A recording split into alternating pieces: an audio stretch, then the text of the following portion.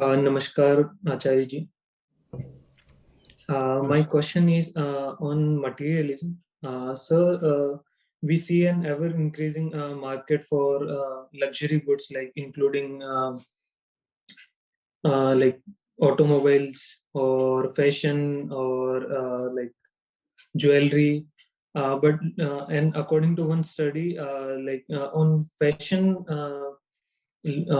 goods, luxury fashion goods, like around 92% of the price we pay for those goods are used for their branding, for their advertisement, their rentals, and all these things.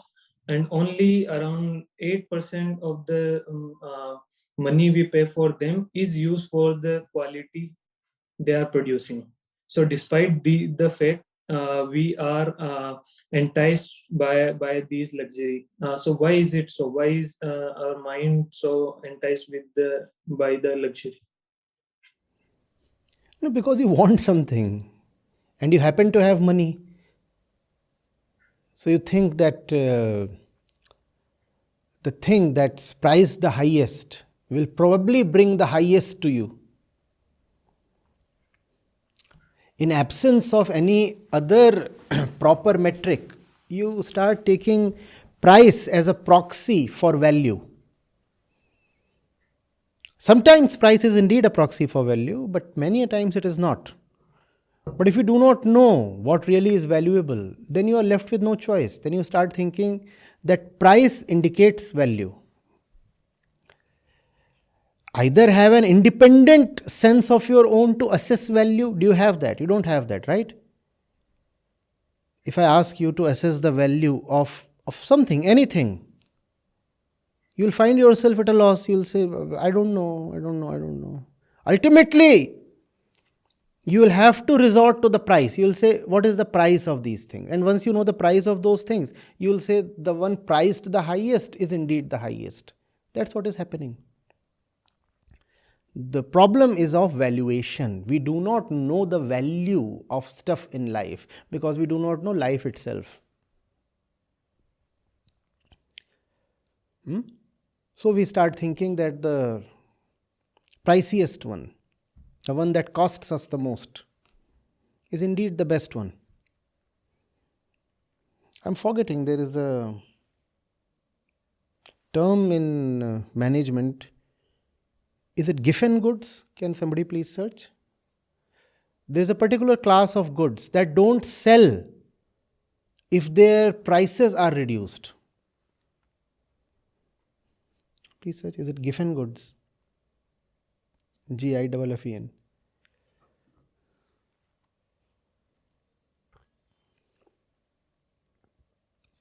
Same thing.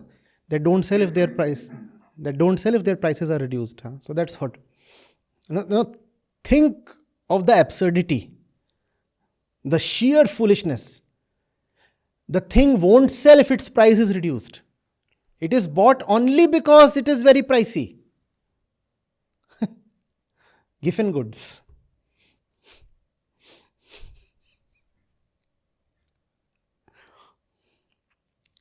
So you have to be alert. Sorry.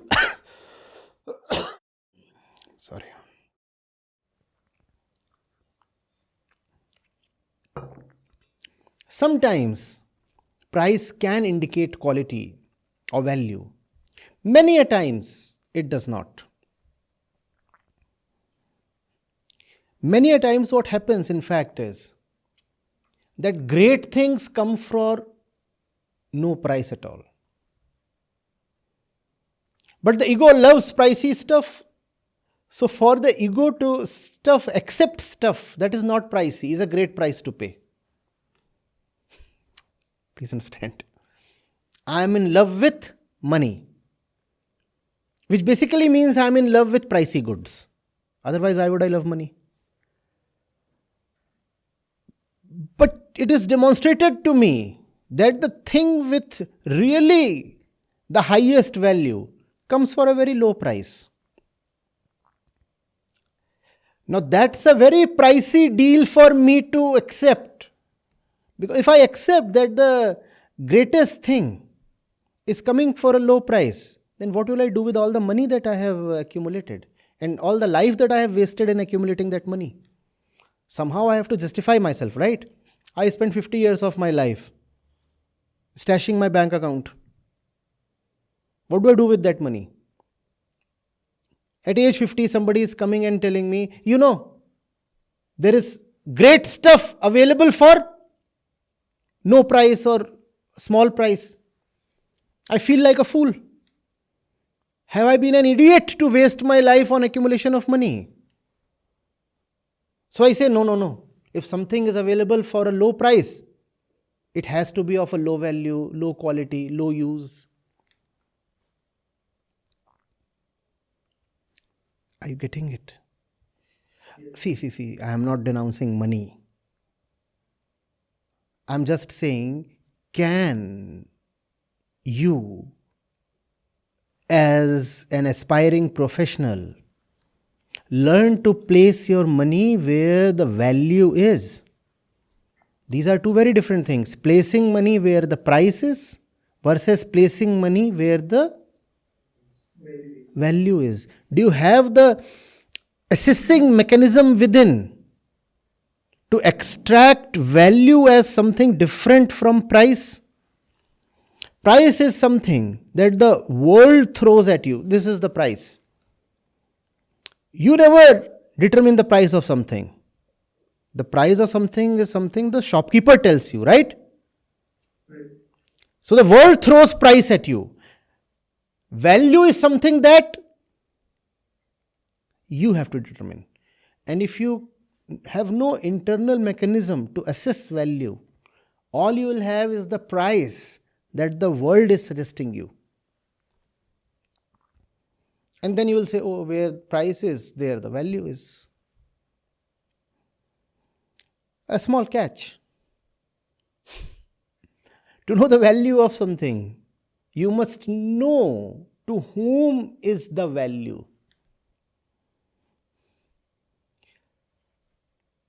This discussion is very important to us. It is not at all important to, let's say, a mosquito that's roaming around my ear. Or is it important? The mosquito is intent on delivering its own lecture to me. So the value of this discussion is to you because you have the intent and the ability to attend, pay attention. The mosquito has neither the ability nor the intention to pay attention. All it wants is a little bit of my blood. So there is no value in what is happening here to the mosquito. So to know what is valuable, I must know who I am. Am I the mosquito, which is the body? Or I am Homo sapiens, which is a conscious self, a conscious being. Who am I?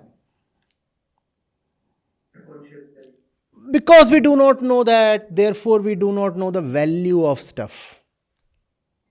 If I know who I am, then I also know what I need.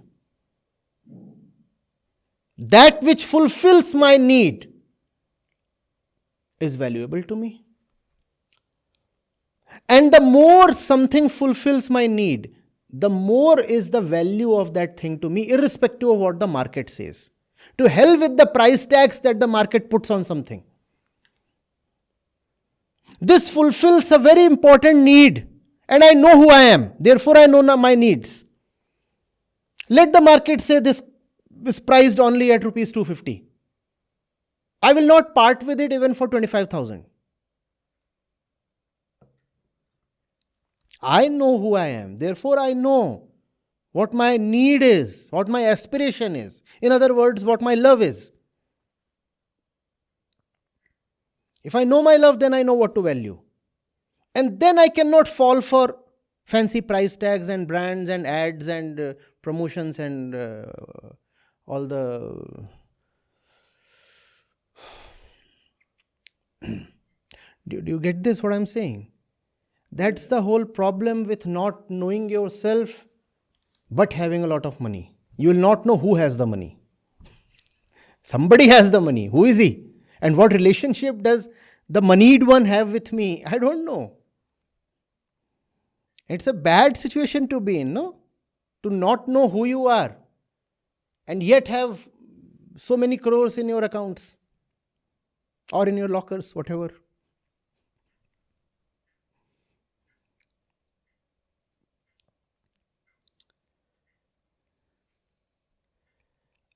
I'm not somebody born to earn. Can you remember this? That's not the fundamental purpose of life. Now, that's not something we are criticizing or negating or advising against. No. Be very careful. We are saying earning is not the central purpose of life. Full stop. Repeat. I am not born to earn. I'm not bound to earn. I am not born to earn. So, what is it I am born for? That's something we need to figure out. And then we can earn the right amount from the right place and spend it on the right purpose. Once I know who I am, then I'll know the role of earning in life. Is that not commonsensical? If I don't know who I am and I'm out in the world's marketplaces to earn, who am I earning it for? And where would I spend all that? Simple, basic, childlike questions.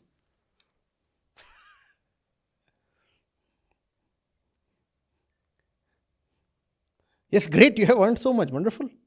You too come from an important institution, you too will earn pretty well. What would you do with that money? Your physical needs are limited, your physicality is limited. You cannot spend beyond a point on the body. Today you spend 5,000, 10,000 a month on your body as a student probably. Tomorrow you can at max spend 50k or something on the body. What? Otherwise the body itself will start rebelling. What are you doing? I cannot change clothes every 2 hours. I have natural hair. Why are you putting a wig on it? And also it's an expensive one from Dubai. And the body will say, I don't need that wig.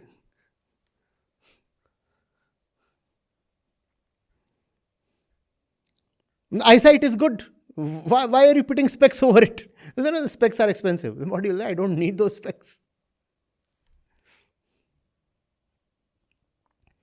40 chairs you have bought. You cannot sit on all 40. 20 cars you have bought. They'll rot.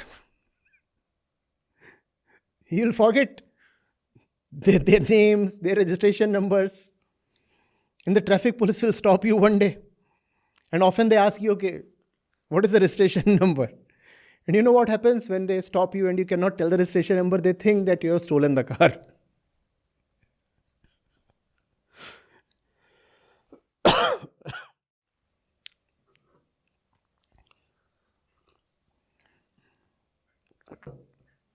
So self-knowledge. Who am I? What am I here for? Why do I exist at all? If you're interested in Western thought, study existentialism.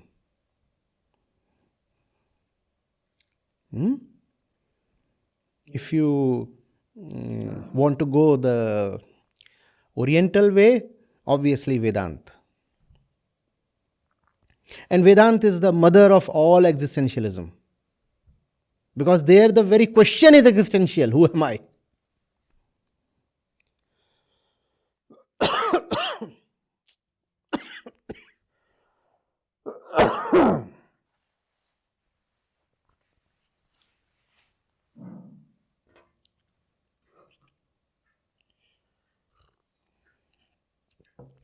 Listen, son, this thing is a branded one, right? But I think it has value for me. So it's okay. Not that we are swearing to reject all brands. This too is something branded. The screen in front of me is probably, some brand is this? Yes, HP.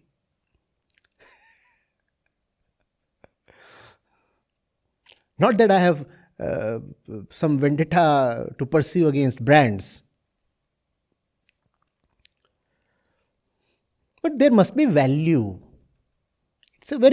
I'm not saying something very deep. I'm not saying something abstract, mystical. I'm saying something very commonsensical. But to really execute what I'm saying, you will need self-knowledge of the Vedantic kind. It's very easy to say, what is the value of the thing? To know the value of that thing, you must know that thing. To know that thing, you must know yourself. And you must devote a lot of time to this question. Where does my sense of self come from? What is life? What is important in it? What is my relationship with life? These are very important questions to pursue, especially in your age. You'll be making major career and life decisions in the coming years. And this question is indispensable. Without this question, how do people manage to make decisions and pursue life and vocation? I just don't know.